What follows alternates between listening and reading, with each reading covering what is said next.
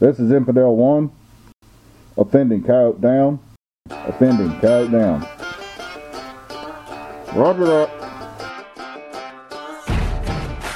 Welcome to Trapping Radio. We're proud, organic, free-range, wild fur farmers of North America. Let me tell you a little story about how I was raised. Everyday work, everyday pray. God, family, friends, yeah, everybody sins. A winner never quits, and a quitter never wins. Help folks in need, don't fall for greed. A jealous man is weak, so think before you speak. If you love them, let them know. If you hate, let it go. Fast can be fun, but sometimes you need slow. God is all good, the devil is so real. So listen up, y'all, cause this is how I feel. I won't back up, I don't back down. I've been raised up to stand my ground. Take my job, but not my guns. Tax my check till I ain't got none. Except for the good Lord up above. I answer to no one. Now let's cover our sponsors. They do a lot to help support Trapping Radio. So I'm asking you guys out there and gals to help support our sponsors as they keep Trapping Radio on the air. First sponsor is Okie Cable and Trap Supply. Jeb's the owner of this. He's out of Oklahoma. Super guy. You'll not meet anybody nicer. It's somebody you're going to want to deal with. You can reach him at oktrapsupply.com. You can give Jeb a call at 918-429-4648. Not only does he do trap supply, guys, he's a fur buyer, so if you're around the Oklahoma or surrounding states, give him a call with your fur. When you need stuff, give him a call and he'll get it out to you as soon as he can. Our second sponsor is F&T Fur Harvesters Trading Post. Everything you need for trapping, hunting with hounds, and predator calling. Guys, if you're into trapping fur, hunting fur, chasing fur with dogs, you're not going to be able to think of hardly anything that you can't get from F&T. You can reach them at fntpost.com. You can also give them a call at 989-727-8727. Whatever you want, F&T's got it. Blue Ridge Outdoor Supplies. Scott Payne is the owner of this business. He's in Elkton, Virginia. He also has a lure line, Mountain Rebel Lures and Baits. He's got a great coyote trapping video. He's also a fur buyer in Virginia. Anything that you're looking for in your trapping needs, give Scott a call and he'll get it right out to you. Wildlife Control Supplies. Proven solutions for wildlife control. Delivering value, expertise, and products to the wildlife individual. If you're in the ADC business, control business, even fur trapping, you need to look at these guys' website. Top-notch company, have everything you would want, even the odd stuff that ADC guys are looking for. You can reach them at wildlifecontrolsupplies.com. You can give them a call at 877-684-7262. International number is 860-844-0101. If you're a wildlife control professional, you need to have Wildlife Control Supplies as one of your favorites on your computer or your phone, because when you come across something that you need specialized equipment, Alan will get it right out to you. Now let's go trapping. See, I'm a flag-flying, Bible-toting son of a gun. Yeah, I'm hell on the heart, just a rebel on the run. Scared, don't know it. Fear, don't feel it. The truth is the light. Sometimes you gotta fight. Good beats bad, right beats wrong. I'm a ballroom preacher, and this is my song. I'm climbing for the top, representing for the country. I'm the people's champ, right out to deer camp. Shotgun toter, Republican voter, Hank Jr. supporter, let's protect our border. To hell with anyone who don't believe in the USA, cause this is what I say. I won't back up, I don't back down. I've been raised up to stand my ground. Take my job, but not my guns. Tax my check till I ain't got. Hello everybody, this is Clint Locklear. I'm up in the Herkimer, New York at the New York State Convention. This is the first year I've been up here, and it is Thursday morning, and before the show opens, I grabbed a victim, the Mink Man, and he looks a little nervous, and I don't know. I mean, it's just me and you talking. There ain't no reason to be nervous, and the other 25 to 30,000 people who hear this don't even think about them. All right. Okay. So, once you introduce yourself and where you're from. Well, I'm Don Powell from Punxsutawney, Pennsylvania. Punxsutawney, the home of the groundhog, weather capital of the world, February 2nd. Do you go watch that? Oh, yeah. It's a big festivity for the whole area, and people come from, every state and a lot of different countries. It's a great time, and everybody should experience it at least once. So, does it ever seem to ring true, whatever his shadow is? Oh, yeah. The problem is that he talks, Punxsutawney Phil talks in groundhogese, and sometimes the handlers can't always interpret him correctly. So he's never wrong, but sometimes the handlers have been a little confused. But that is awesome. Okay, so you're known as the Mink Man. I mean, that's kind of what. Are you known that way because you decided to be known that way, or is that just kind of way it's worked out over the years? Mink's my passion, and I guess not only did I love trapping them, but I also loved studying them. And actually, you've been a big part of that, Clint. I've never told you this before, but with your Teachers of the Night videos, whenever I could see how the red fox and the beaver and the coyotes reacted to those sets, that really got me interested in doing the trail camera footage. And so I have all kinds of trail cameras, and part of my DVD set, the success of that's been not because of me, but because of the one I've captured on film. And a lot of things that I grew up learning how to do, I didn't really realize why things worked until I saw the animals doing it themselves. And then a lot of myths, such as stepping sticks, I found that with the mink having short legs, low bellies, and long necks, that whenever you have those stepping sticks, that they were stepping on the stick and stepping over the trap. So it's kind of come up with different ways to, Well, I've seen that's one of the biggest things I try to when I'm doing like a cat demo or instruction, because the classic thing is all, you line the circle with rocks, or you have the two big logs on the side. And when I started running those of course mine wasn't really trail cameras, but the video cameras with the night vision, the cats would walk on the logs, they'd walk on the rocks, they would do, and it would, in all those years, I'm like going, how many cats did I actually miss thinking I was blocking them down? And that's when I found with the mink, things that I was doing wrong, I look back and think, boy, what a difference that could have made, from my youth until now. So, what is, do you mind asking me if I ask you what kind of cameras you use? Cameras? Is it a secret? Or? No, it's, I use Bushnell cameras, and then also the Reconyx. So a lot of the thing with the Reconyx is, I believe, is activated by heat sensors or body motion or whatever, but it's amazing how big of a distance, I captured the mink coming down from 200 yards up a stream, and it's nice to see how they start on one side and go along the edge, hop over the stream, get into the water, come back up, go around obstructions, investigate holes and root systems. And so those cameras were a big part of my success, I guess, with understanding them. The mink. I didn't know that you had a video with that on there. I'll be buying that this weekend. Yeah. I mean, that's when we were running the cameras we had, they were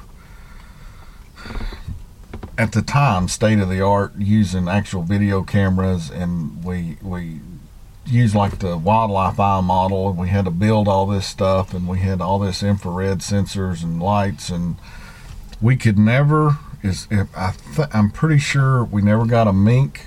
We'd see the tip of their tail, and the tip of we would see the otter where they would blow through, and you'd see the wake, and then you'd find out where they've been there later. Yeah. But as far as seeing them, our cameras couldn't come on that quick. So I never got to do anything with the mink. Yeah, I was lucky in setting up even culvert pipes and seeing the mink coming down through the culvert swimming, floating down through with the current, just thankful that I'd got that footage. Also with them going in around the corners of the pipes and coming back out, just really opened my eyes to a lot of things. People ask what I'm good at. Well, to be honest with you, I'm good at catching possums, but I have so much possum footage that if anybody ever wants to do a possum video, you ought to do it. Just have it cheap and have it as a joke. Yeah. Well, you know how it is with trying to get that trail camera footage. I can't imagine the time it took to do mink. Thousands of hours, literally, and then until you figure checking those cameras just like a trap line every day. And last year, that was my entire year, was checking videos, so trying to learn more stuff. But what is something that just stands out? I mean, I know when I took instruction from Johnny Thorpe, and I was up there for like 4 days, and the first 3 days I did what I wanted to do: bobcats, coyotes, and otter. That's kind of my main thing. And on the last day, Johnny's like, "Well, what do you want to do?" And I'm like, "Well, I'm in New York mountains with Johnny Thorpe. I mean, it's got to be mink." He said, "Well, you don't trap mink." I said, "That's irrelevant." And I said, "I want you to show me Johnny's way of catching mink." And the first thing he did with me is took me to one of those little brooks, I think is what he calls them. Okay. It's a creek at home, but up there he calls it something different. Right. And he said, "Well, where's the mink going to be?" And he, for about the next 30 minutes, dressed me down on my lack of knowledge of mink, and then explained how they would go through the area and as sets. And it was so different than I thought it would be.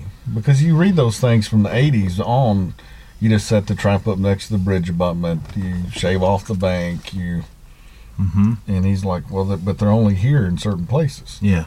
Well, the thing that I feel is that the general rule is that mink don't always do anything. So if you can keep that in mind, that helps you to start realizing that you have to set up all the tiers. And when I call tiers, I talk about the dry trails up on the bank, then down at the water's edge, still along the bank or on the land, then in the water, shallow for the swimmers. You'll have them swimming in the top of the surface, the top edge sets, and then also your bottom sets. So basically, if you go based upon what you're saying that Johnny taught you, they're all over. He's more of a high bank setter. Not a trail setter, but a high bank setter. Okay. Well, I like the trail setting with the what I call perfect steppers. Bob Best had taught me years ago. I traveled to Ohio and saw one of his demonstrations, and he taught me to use wide maple sticks or branches. So, for years I was cutting maple branches that are in the form of a Y, putting those in the trails and having the animals centered right up on those trails, stepping perfectly on my pan. And then it got to the point where, I was spending a lot of time looking for sticks or they would turn and stuff. So we started making what we called perfect steppers, which again is just basically 2 prongs into the ground with a V, and it'll catch you everything from coyote, fox, possums, and including mink. That can't be true because animals are scared of metal. Everybody knows that. If they're made out of metal, I'm just making that assumption. Yeah, they are made out of metal. Yep. Well, how can that be? I don't know how you can say it, but I have a lot of footage, but showing that it is that way. And they probably don't even pay attention to it. No, they never even slow down. No. But yeah, we call those perfect steppers. But the other thing, you ask, what else did I find?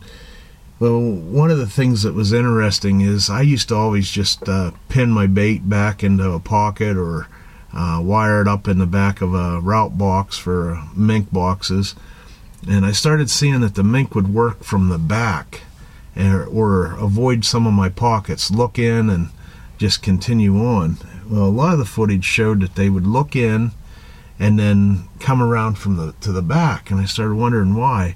When other situations they would go right in. And I started realizing, based upon where it hit me, was in a culvert situation. I had the piece of trout back in the culvert wired up, and a mink worked it, and the trout kind of switched positions. It was working it from the head position being downstream, and whenever it was pulling on it, the trout switched positions. Well, the next time that it came back, it went around to the top. I started realizing that every time I had the fish positioned in a certain way, that's the way the mink would come into it from. So they would try to eat the back end or the head end? They would come towards the head end. Yep. So I have a lot of evidence showing that really is a true thing to be concerned about or watch. So. Well, that is cool. Yeah, it was an eye-opening thing, and I found that the way they worked my boxes and the success rate was a lot higher by pinning that bait so that the head was always facing out towards the trap direction. So, just one of those little things that you wouldn't think much about. But are you going to still run cameras this year? Yep, still running them. Maybe I need to see if you'll do me a favor then. Okay. Since I'm asking you in front of everybody. Yeah, that's if I get you some portable pockets, would you see how the mink reacted to that? Yeah. Because have you looked at them over on Norm's table? No. I'm using them more for beaver, otter, and coyotes and cats than I am. I've caught muskrat with them. They're deadly on beaver, but it's just a pipe. And what you're telling me, I'm really curious now, just out of useless information I would like to know. It's open in the front. It's about 1.5 inch pipe, but there is an opening on the back. Okay. And it's a stake, and the way that I'm using it, you don't have to use it this way, is I'm using it with a slider to take a beaver in the water, and that's my stake and the tractor and everything on it. Okay. And then I'm just curious if they're going to work it from the back, because you're not really putting it in the ground per se. I'd just be curious of what a mink would. I'd love to see what they're actually doing with it. Yeah, I'd be happy to do that. I'll get some of those from Norm and give them to you. Yeah. Now, the second most famous animal in Punxsutawney is Ruth. Now, we have a captive mink that's on our videos, and what we've done with her is basically just studied her in an aquarium situation where I always thought that mink, primarily the raccoon, are using their front feet to pick things up and eat with, whereas the minx doesn't really use their front feet for anything that I can find, other than they're big on going down to the bottom of streams and turning over rocks, picking those rocks up, displacing the crayfish, and then going back and killing the crayfish.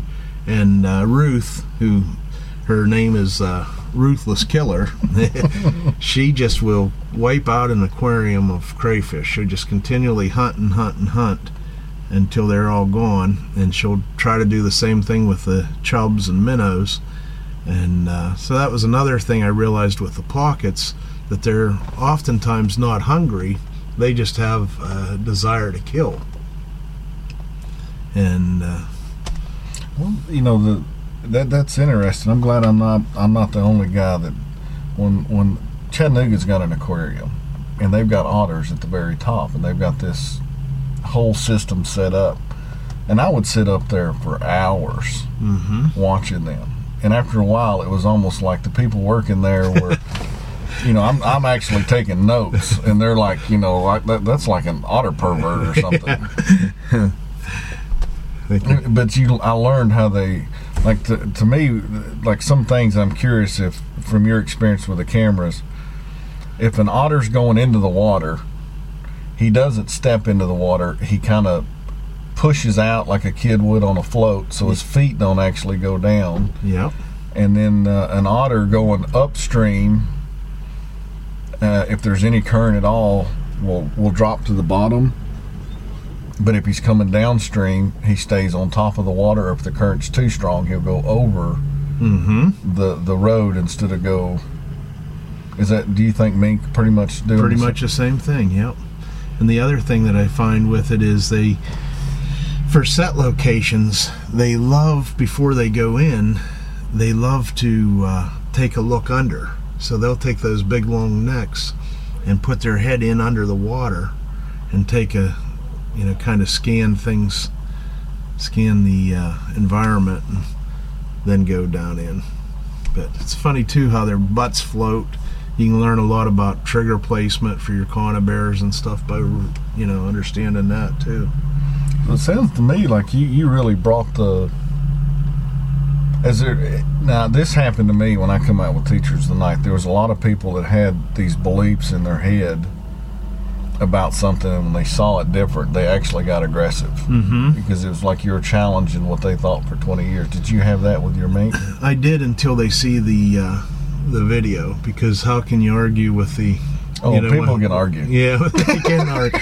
But one of the big things on that was, I was taught, and you're reading some method books, is to have your trap about a half an inch or an inch underwater for the swimmers. Well, when you see a mink swimming on the video, you can see that they're a good 2 to 3 inches is where those feet, are going to be at least 3 inches down.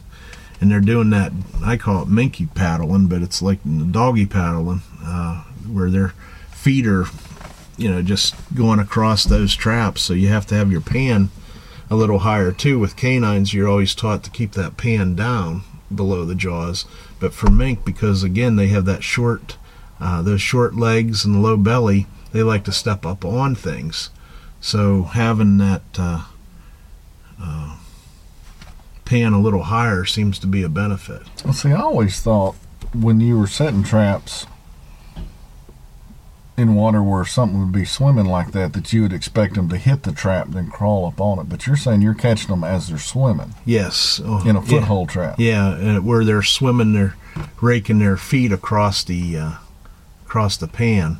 Now, there are sets that I call pier sets, because the mink, their fur has a lot of air in it, which I never realized either. The first time I saw my captive mink there, Ruth, swimming down in there, I thought, holy man, what's going on? There's all this bubbles coming out of its side of its fur, and I thought something was wrong. But here it's just their fur absorbs that air, or holds that air I should say, and it helps them with their swimming. Well, the other thing that they do is they do that swimming, and then they'll get back up onto something and shake off just like a dog would shake. And that kind of rejuvenates that air in the fur. So those pier sets are so important because of that too. So, and that's where you'd basically put some sod or grass on your platform.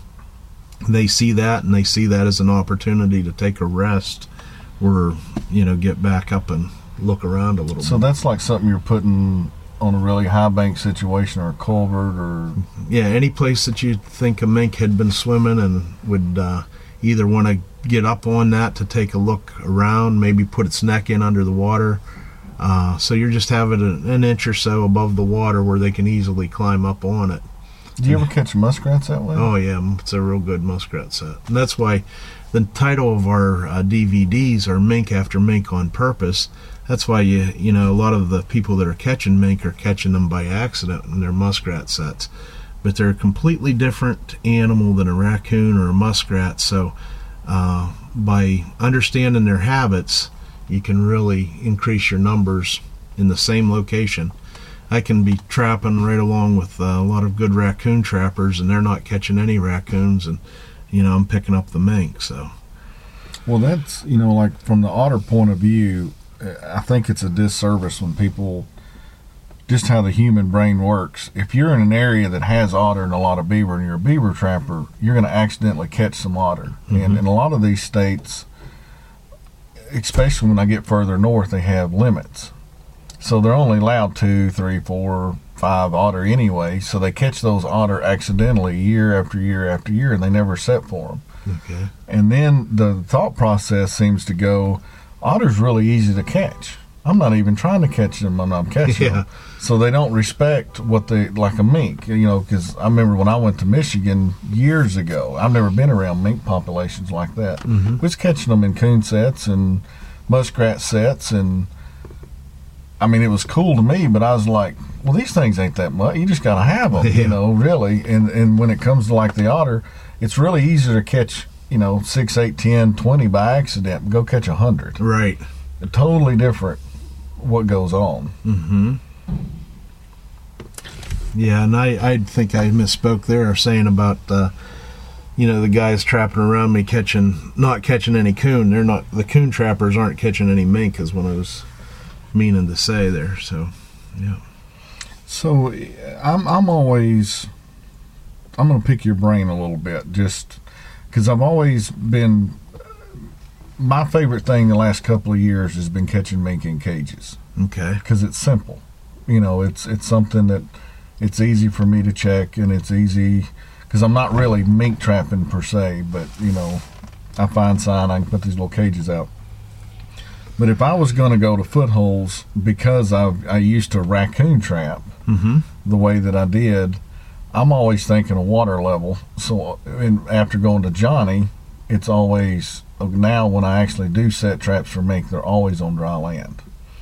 So what would you be looking for to set on dry land? I mean, well, because you're in the Appalachian Mountains too, right? So it's going to be pretty similar.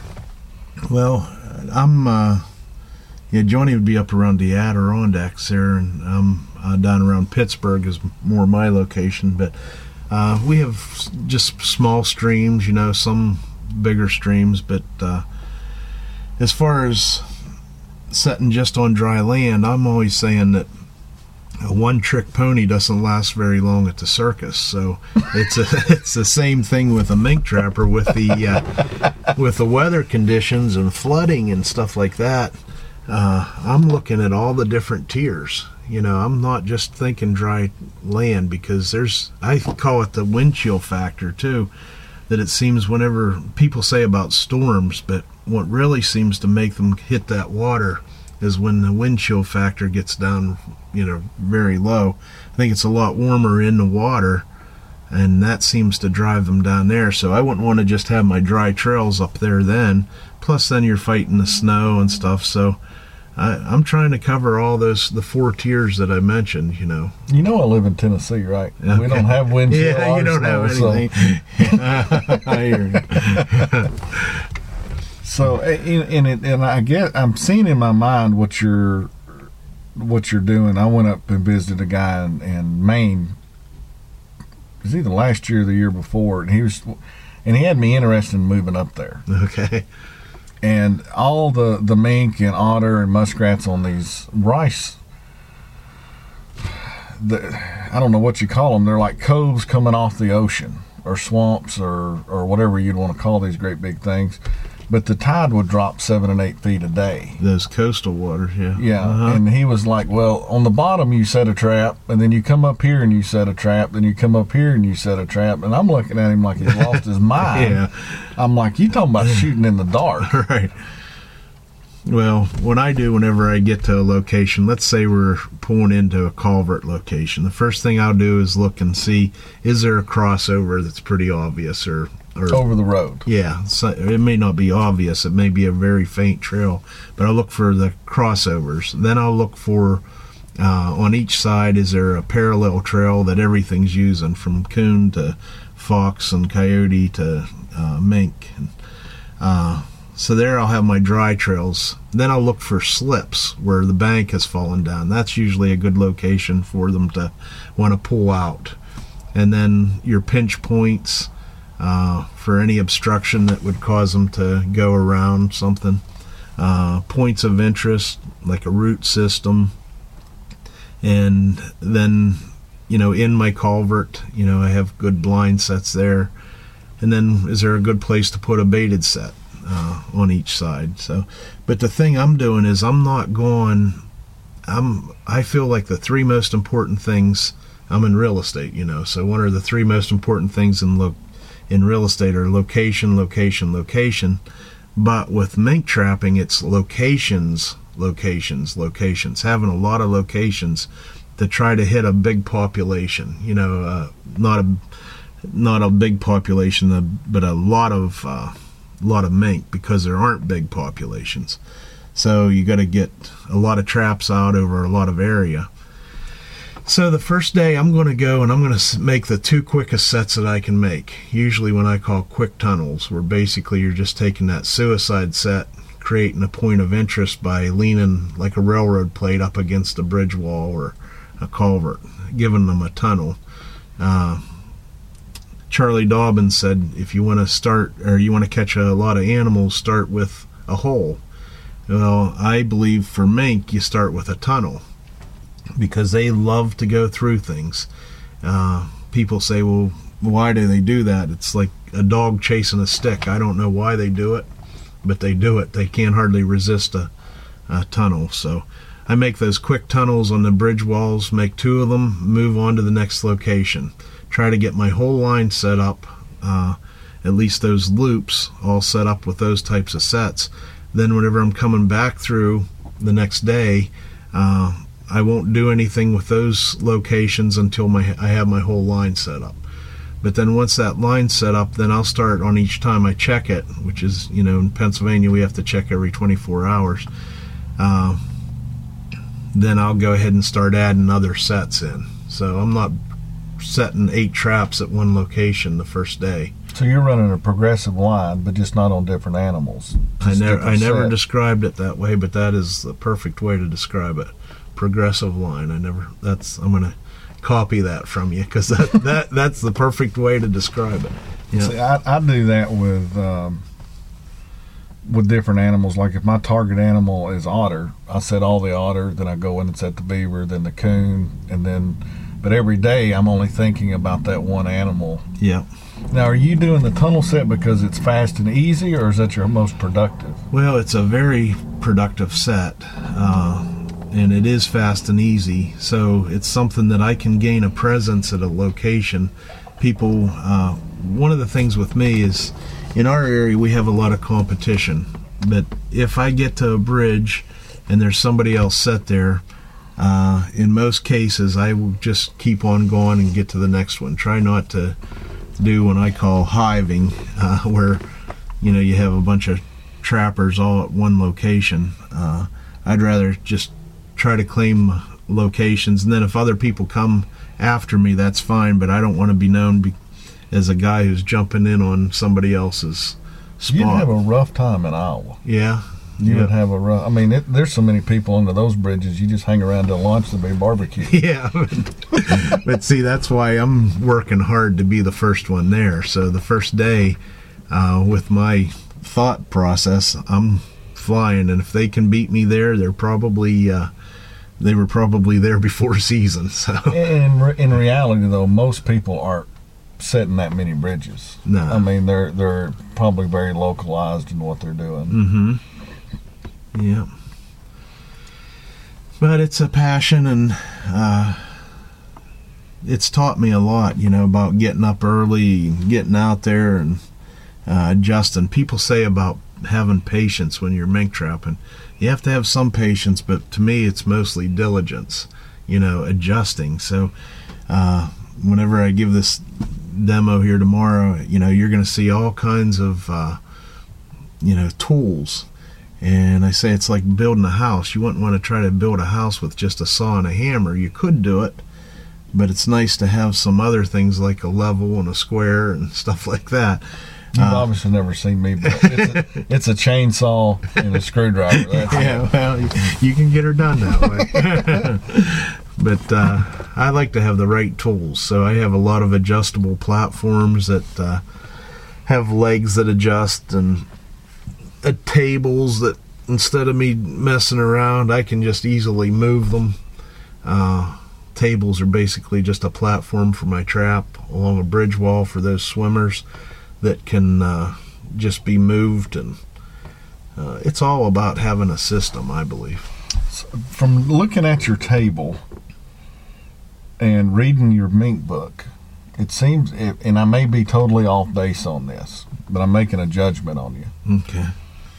You have these concepts, and then you get to, because no creek's the same, no bridge is the same, no culvert's the same. when you come across something that what you're doing doesn't exactly fit it perfectly, you start piddling, is what my wife calls it, until you get the tool to fit that one thing, and you may or may not need that again. Yeah. Till somewhere way down the road. Mm-hmm. That's where all your tools and your... Yep. Yeah, I know what their habits are, and so like what you're saying is I have one location where I could not get my plates to keep from being washed out, with the high waters and stuff, but it was a great location. And so what I did was to basically took 2 plates and some fence posts, metal fence posts, and made them to the approximate depth of where I needed for the water. Then instead of having anything that's being washed out by the current, I can just wedge that in that culvert, and there's no resistance, no surface, for anything but basically flat plates, so I can keep my traps working in there all year. But are you trapping pretty much the same area every year? Yes. Mm-hmm. I have what I call reliable sets, and those are ones that have been catching mink in that area for quite a while. And then I have speculation sets, which are every year I try to get rid of a few locations and add some other ones. So very rarely have I got to be in one place very long, just my nature of my business. So if I'm gathering what you're saying, and I think this is awesome if it's what you're doing, a lot of the tools and the different ways you're setting, you're when you get out of a location, you've already been there, done that. You know how to make that exact location the best that it is, because you're designing these different things off of the individual locations. Yeah, and I'm big on analyzing. I'll look over my numbers and see, well, hey, this looks like a minky location, and there should be mink here, but I'm not really catching when I should be. So then I'll look at it and try to adjust for the next year. And with the flooding and stuff, every location changes, and I don't get as much time as I used to go out pre-season and do anything. But at least I have an idea and a tool, and most of my tools are capable of, being adjusted to the situation and making it work, without a lot of effort. So my effort came beforehand, they say, how do they say that? The more you sweat and practice, the less you bleed in the game, or something like that. So actually, that was over the CP when I was in the 502nd. The more you sweat and train, the less you bleed on the battlefield. Yeah, we looked at that every day when we were there. Okay. So yeah, so that's the kind of thing with mink trapping. If I say you can catch a lot of mink in May and June and July, by getting your tools ready and having them ready for whenever the trapping season actually comes in.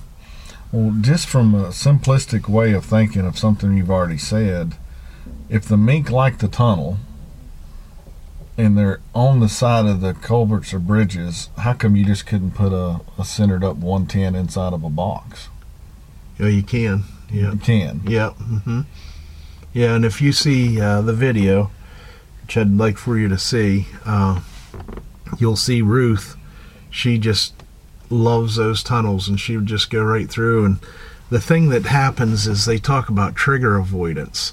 Well, I use a lot of treadles or pans, in my 110s too, because like we talked before, some of them will just take a peek in and then back out. But once they step on that treadle, then it's all over. The other thing that I'll use as an analogy with the triggers is I have a little apple orchard that this time of the year in the fall, it's tough to mow around because the branches are heavy with apples, and they're, you're trying to mow in or around. Well, you can take that mower right in it and move your head back and forth and still get through those low hanging branches just by maneuvering a little bit.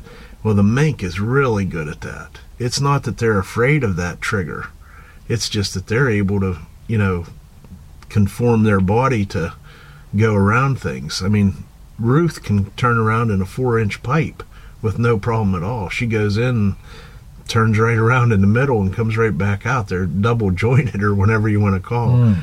So it's not that they're that smart. It's just that they're made to avoid a lot of the things we as trappers, put in front of them. So you have to adjust that stuff. Well, if you think of a mink's size of his head, and then the actual diameter of a body grip trigger, that'd be like someone asking me or you to run our face in a half-inch piece of rebar. We're not going to do it. Right. And one of the failed things that I've done that it may work for somebody somewhere else, we have extremely clear water where I'm at. I mean, it's like Caribbean bathtub water. Okay. Unless we're in a flood stage. So, and the triggers have always bothered me inside of the trap. I just, there had to be a different way. Well, we were playing around with great big colony traps for beaver and otter, and overanalyzing. Well, if you had plexiglass for doors and it just looked like nothing was there, they would hit that before they could adjust and be in the trap. Okay. So then my brain went, why can't I do that into a body grip? So if he's going through something, he would hit the plexiglass before he realized that the plexiglass was there, and it would fire the trap. In theory, it worked really well. Mm-hmm. Our water, because it flows so much, if you put something solid there, the silk comes around the back side and makes it look like a spray painted panel of brown. So my clear door is only clear for like 10 minutes. Okay. So that didn't work. But I've never liked triggers inside of a body grip. Mm-hmm. One of the things I did for otter, and I'm not sure because a mink is so small that it'd make that big a difference, I cut up a bunch of savages down in Louisiana one time, made them 20 inches long, and then instead of having triggers in it, I made a piece of pipe that would rotate on that one of those bottom jaws, and the dog could hook into it, and I run fence posts up both sides. Okay. So I had 20 inches of open, and then I took very, very tiny metal wire and put 2 across. And let me tell you, the otter didn't ever know what was going on when that happened.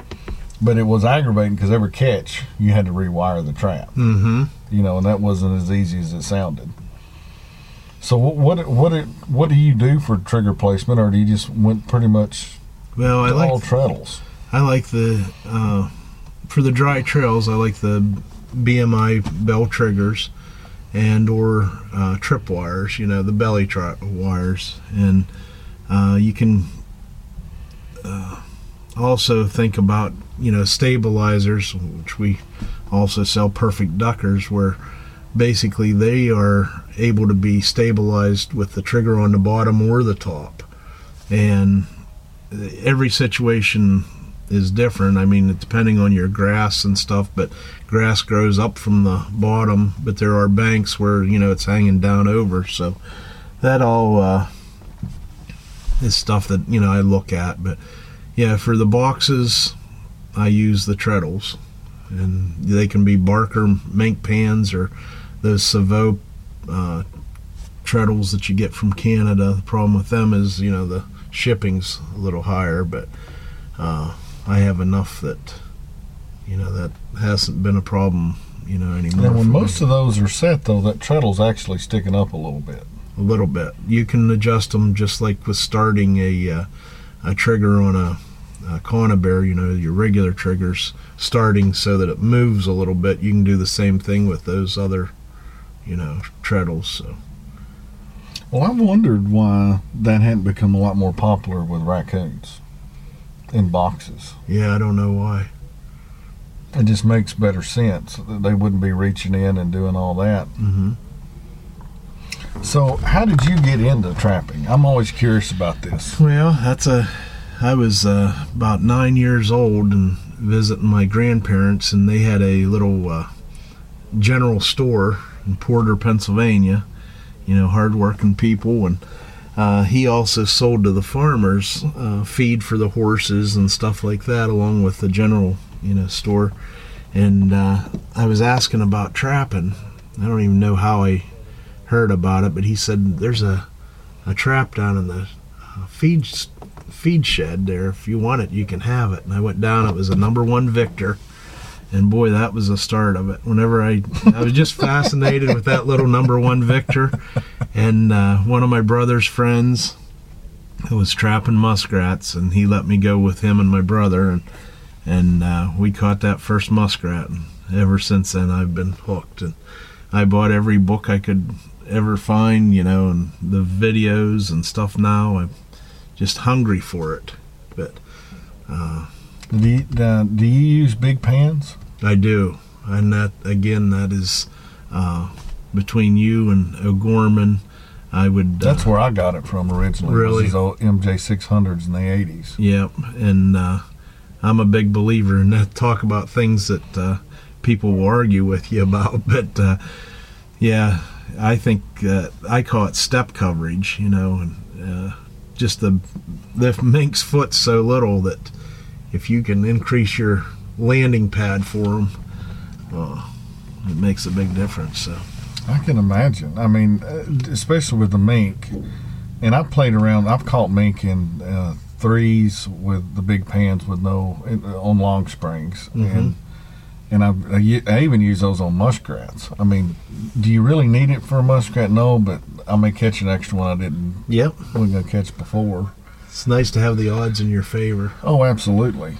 And are you a coil spring guy or a long spring guy, or do you use both? Well, growing up, I used the long springs, and I used to use the number 2 Victors for my fox trapping until the coyotes came. Old square jaws. Yeah, the old square jaws, and so unfortunately I sold a lot of those and replaced them with 1.5s at the time and stuff. But still had some, and actually that was my best Christmas. I got 3 number 2 Victors and a BB gun one time, and man, I was on top of the world, But anyways, I started using the long springs, then switched to the 1.5 coil springs, and then read somewhere where somebody said about number 2 Victors, and I still had a bunch left, and that now is my favorite trap, So I don't even look for new traps. I look for used number 2s that I can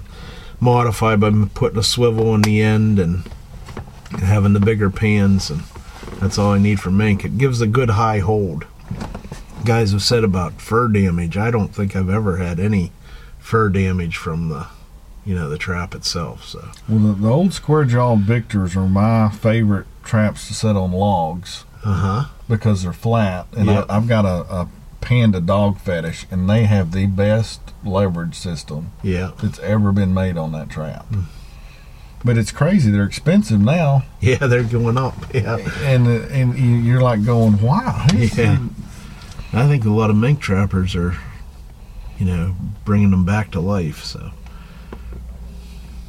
So I see on your thing you're using a lot of the body grips on your table. Just when I looked it over, you're using. Do you ever try colony traps or funnel traps or? No, in Pennsylvania we're not allowed to use those, so I've never tried them even. Well, you got to go to somewhere it's not a communist state, man. I like Pennsylvania. We have our problems, but. And have you ever went out of state, or you pretty much stayed at home? I've traveled just to look at other areas. I went up through whenever, even the last convention that was in Minnesota, I took an extra couple days and went down through Iowa and those areas, looked at where Bud Hall used to trap. Just I don't know if it was the exact bridges, but I went to a lot of his areas and looked at those bridges to try to understand, what they were facing. And well, and I wish I could find the picture, and it was in I don't know if it was in an old book or it's an old magazine, but Bud Hall has always been an interesting guy, and so was Griggs when it comes to the mink. And one of the pictures that I found once I was getting hammered on these big pans so bad, I came across this old picture, and I wish I'd have took a picture with it in my phone, because it might have been at Tom Powell's Trapping Museum. He had Griggs, and he's showing all these mink, and you see the traps he talks about in his book.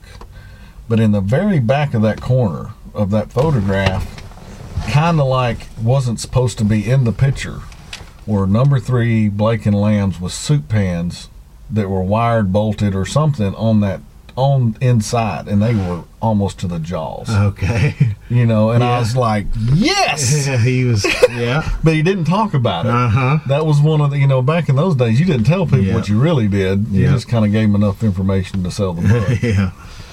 Well, a lot of these guys have really helped me. I mean, guys like Russ Carman and, you know, all these guys that had wrote books and stuff, you know, I consider them mentors to me. And they've made such a difference in my life by getting me interested in trapping. Like I said, I think from even a business standpoint, you know, just dealing with people and also, you know, adjusting and planning and stuff like that. I owe a lot to those people that came before me, and I'd like to try to dig the well a little deeper so that anybody else that's thirsty to get some knowledge, you know, I'd like for it to be there. That's minktrapping.com was you know, designed for that too. Just basically anybody, it's a free site, and anybody that wants to, you know, talk about mink trapping is welcome to sign up. And is it like a forum or yeah, content? I have all kinds of different stuff on there, but the value in the whole site is the forum, you know, because you have guys from all over that are sharing ideas, from Oregon to, you know, Maine, and guys like Frenchie in New York, and just a lot of good trappers, and a lot of guys just getting into it, kids and people that retired and trapped as a kid and were coming back. You know, it's just amazing how much as a collective group you can advance the whole group, I guess, by sharing information. So, and that's, again, like I said, I'll go back to what you've done with your Teachers of the Night. That has made all the difference in my trapping, from coyote to fox and stuff. You know, I can just sit there, like you're saying about looking at the otter tank. I watch those tapes over and over again, those DVDs, and you know, that the great teachers are the animals themselves. So. Absolutely. I'm still stuck on with all this mink knowledge you've got, and you've never taken a stab at Iowa or somewhere where they got a lot of mink. Well, I think about it. I do. You know, I think I'd like to see when I could do, you know, numbers wise with different locations, but I'm a pretty... If you get on, and I know you'd enjoy this, there's every year I interview a guy, Ron Schaefer from Louisiana, and his big thing is mink. Okay. And the first, you'd have to go back even to the old original Trapping Radio, and now it's the Trapping Radio 2, but the original Trapping Radio's got his first one, and he caught a decent amount of mink. And then he went and he got all these DVDs, and he didn't catch any mink. Yeah. And then he went back to just taking a BMI out of the box, not doing nothing with it, stuck it in the trail, and he caught like 40 mink. Yeah. And then last year he got 212 mink out of like 38 traps. Wow. And it was his was trail setting in Louisiana, and he was like, I read these books and the bait, well, they were hungry in Louisiana. Yeah. You know, I'm catching them at crawfish ponds, for goodness sake. Yeah. And it was just, I think you'd find it fast, because he goes through the whole, on those 3 interviews, you go through a span of several years of highs and lows, and for one, he's just entertaining, but Yeah. being a Cajun, but... Well, you bring up a good point there with them not being hungry. You know, my captive mink there, Ruth, I don't think she couldn't starve to death if she wanted. She can kill anything, you know. And a mink out in the wild, you know, if there's any type of fish or frogs or anything there, I mean, they're fierce hunters, you know. And so the thing that I think guys make a mistake with is trying to appeal to their hunger. I think what you have to do is you have to appeal to their desire to kill. And I think that's, again, where the eyes and having that bait faced out as if it's still alive, excuse me, might be more of the answer. Do you think a mink would know the difference between a very well made artificial fish where they look just like a fish, and if you put fish oil on it, do you think they'd know the difference? Well, my baited bottom sets, I started out using bluegills with them, and they didn't last very long, so I started experimenting with like storm or yum or power baits and stuff on the triggers. And underwater, that seems to work very well. But what I found with that is the eyes are important. You can buy some cheap ones. I tried to save money and buy some artificial baits that didn't have good eyes or good color, and I noticed a big difference that they didn't work very good. Even like Mr. Twisters didn't work. Even though you had that tail motion, you didn't have the eyes. So I'm a big believer in the eyes. As far as on the dry sets or in pockets, I think that you could probably get away with that smell and stuff, but I think you can't hardly beat the real thing with